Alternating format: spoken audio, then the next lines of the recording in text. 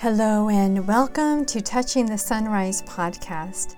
I am Sister Catherine Herms, author of Surviving Depression, A Catholic Approach, and Reclaim Regret, How God Heals Life's Disappointments, and spiritual guide in the Heartwork program, which specializes in helping people walk the road of spiritual growth and inner healing.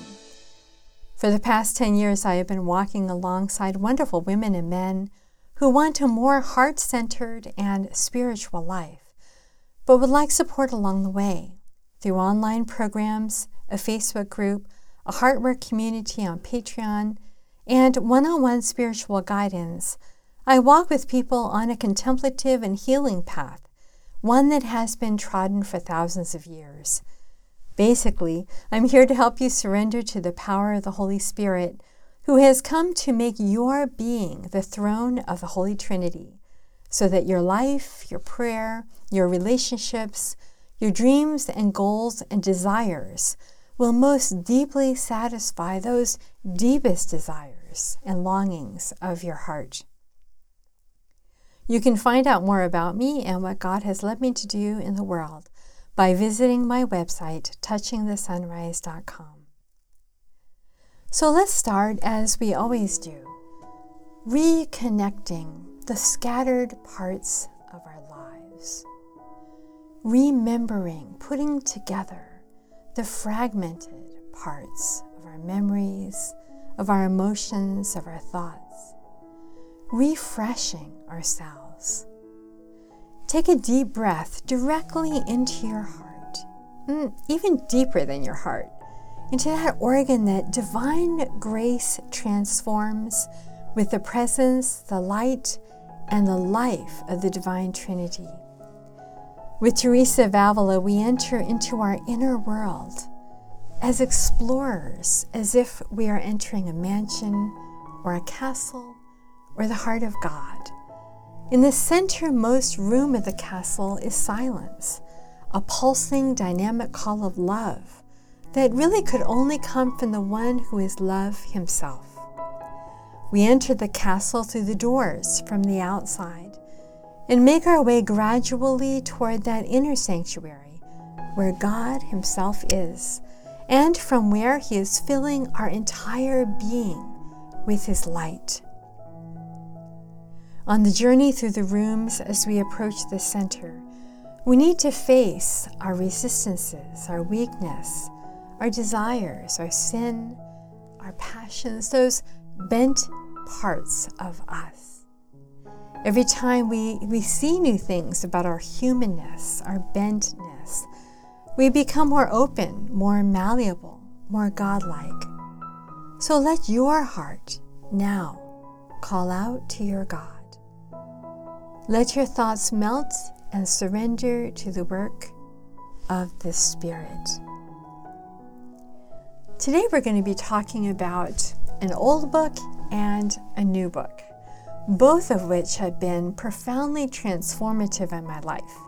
And I really wanted to share them with you. The next 3 meetings that we're going to have are actually going to be around these 2 books.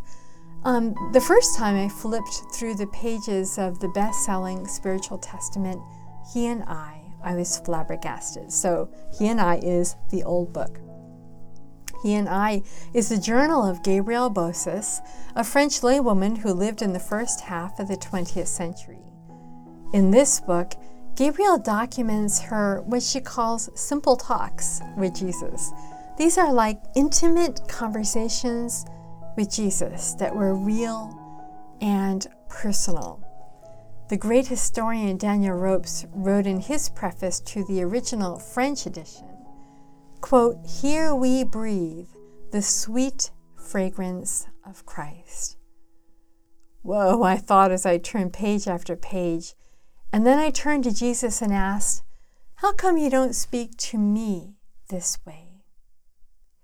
Immediately the answer came back, "Because you don't listen." It's one of those stop you in your tracks responses that God uses to get your attention when he has a plan. So, okay, I'll listen, I said. As I walked down the hallway, I heard a quiet voice inside me say, You could help Sister there with her bags.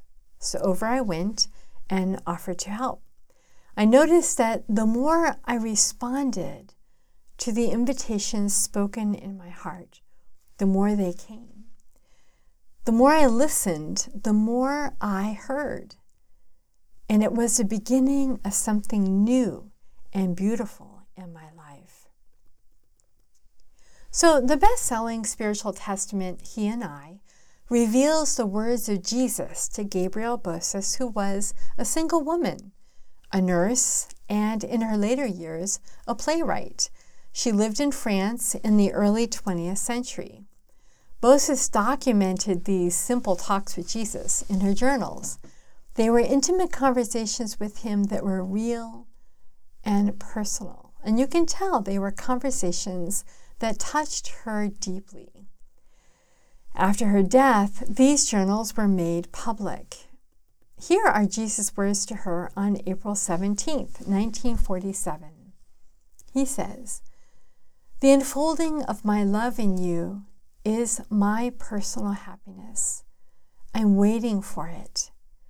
Everything that affects you touches me personally. My friend, you are part of me, and I, your Christ, am part of you. Then why should I alone desire this close union? Don't you also desire it? You see, it's quite distressing for a friend to have to say, 'Love me, think about me, serve my cause, give me your life.' Don't you think that the one who loves would prefer to have the other read his sentiments? And when this does happen, he is so deeply touched." With these words, Jesus takes a risk. He risks telling us that He is in love with us, that He desires both our attention and our response. Jesus has a deep friendliness for us that He wishes we felt toward Him. The simple talks in He and I between Jesus and Bossis hold the key to the development of this friendship with Jesus. No spiritual jargon, methods, or process. Just time spent with Jesus, listening to His desires for us, His love for us, His suggestions for deepening a friendship He so desires. One of my favorite words from Jesus to Gabrielle is this, quote, "Keep in mind more often that I give you everything for nothing, all my heaven for your nothingness, and for the mere pittance of your yearnings." Unquote.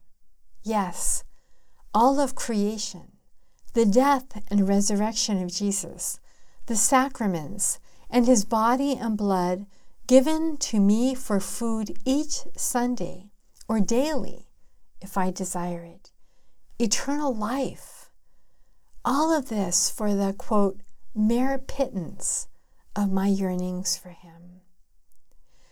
That yearning can stretch from, quote, fulfilling my Sunday obligation, zipping in and out of Mass, or, quote, writing a check for a charity, unquote, all the way to seeking Jesus present in everyone, in every place, and in everything. So many Christian lives, even when religious duties are meticulously fulfilled, are saddened because they lack this vibrant beauty of desire. In reading the words of the Lord as recorded by Gabrielle, we discover that all Jesus is asking for is desire, which He defines simply as focusing our eyes on Him no matter what we are doing. That's all He's really asking of us. I was looking through some of the Amazon reviews for the book He and I came across one by someone who identified herself as Amanda. And she talks about how she loves to read books, And she asked Jesus to find her a book about him that would show her truly who he is. And she came across a book, He and I. And then she says, Jesus is so, I can't find the words to describe him, but he's just irresistible. My beautiful Jesus.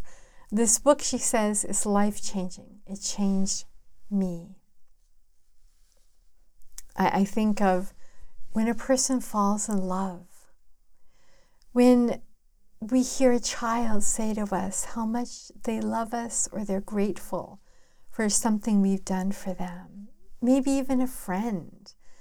There's something about that engagement, that interaction that goes beyond official saying of prayers to our heart just wrapping itself around the Lord. And for it to do that, it almost has to wake up. Another person said that every time she picks up this book, it is as if Jesus is speaking and correcting me himself. I've begun certain spiritual disciplines in my own life lately. This is a slight aside. And reading He and I can be a quote, a spiritual discipline. It's a discipline of spiritual reading, and one that really focuses our thoughts, shapes our thoughts, shapes our heart and our character and our focus, so that is totally taken up with the Lord. She defines it herself as a love affair, a love story, and that in reading it, you won't be the same person afterwards. And I have to say, I wasn't. So tonight, I'm looking through my own journal. I'm flipping through the pages, and I see a little conversation with Jesus of my own.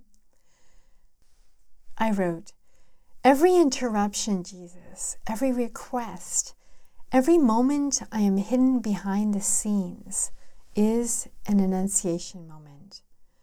Without waiting for even a second, Jesus confirmed by saying, in my heart, "It is I who am pouring you into Mary's mold, so that you may take on my features." And I wrote, "A gift to be met by a leap of the heart." And he responded, "Yes, I'm bending your will so that you see the advantage of mine. I'm shaping you." Thank you, I wrote. By reading the words of Jesus to Gabriel Boses, I had learned what Jesus' voice is like. The kind of things Jesus says, how he is interested in the things I am interested in, the way of being, of responding, of living events in my life, the way he does. How Jesus is always there, a silent friend just waiting to enter into conversation with me. You could say I got used to hearing how Jesus speaks in an everyday life by listening in on how Jesus spoke to Gabriel. Of course, I had meditated on the Gospels, and I had applied the words of Jesus recorded there to my life for years, and I had tried to follow him in every way I could.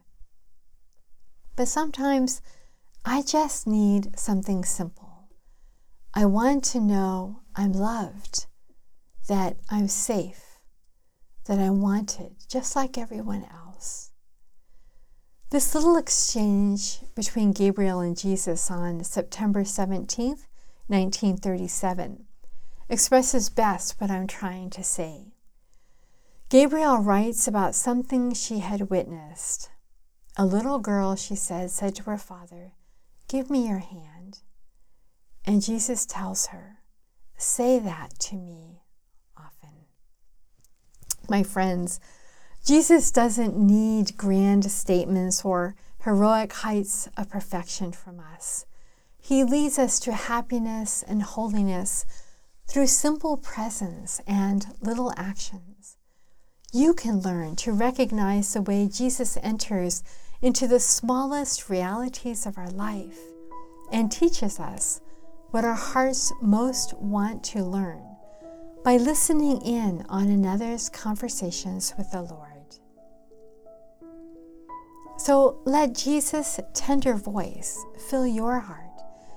Just a little bit every day is all you need. As your conversation partner, Jesus himself will teach you.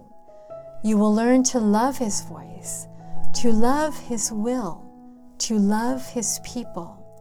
You will surprise yourself at how easily you slip into this friendship with the Lord. So what about the second book? The second book is Jesus Speaking, Heart to Heart with the King. And it's a new daily devotional based on He and I.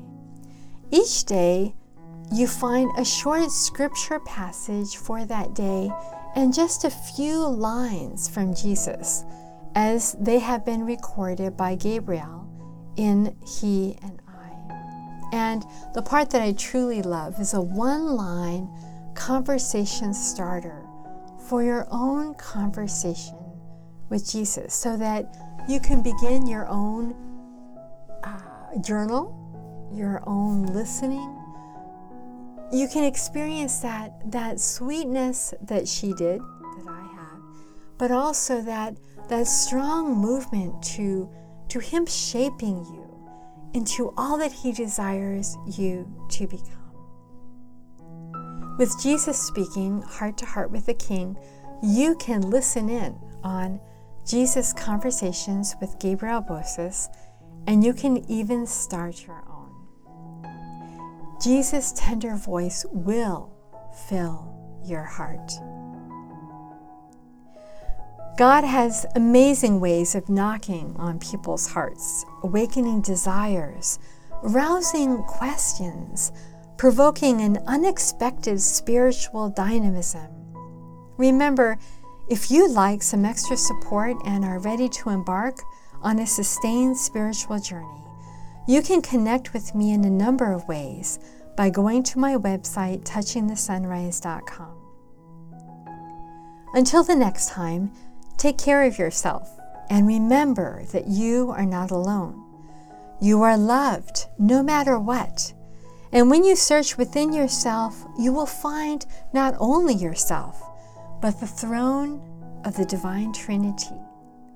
You have a calling, you have a mission, and every gift, every grace, every moment, even every fall, mistake, and sin is a step toward your completely and wholly being taken up into the mystery of God's love for you and for all creation. Remember always that you have a treasure of inexpressible joy hidden in an earthen vessel, small and fragile. May this overflowing joy fill you with its fragrance. God be with you.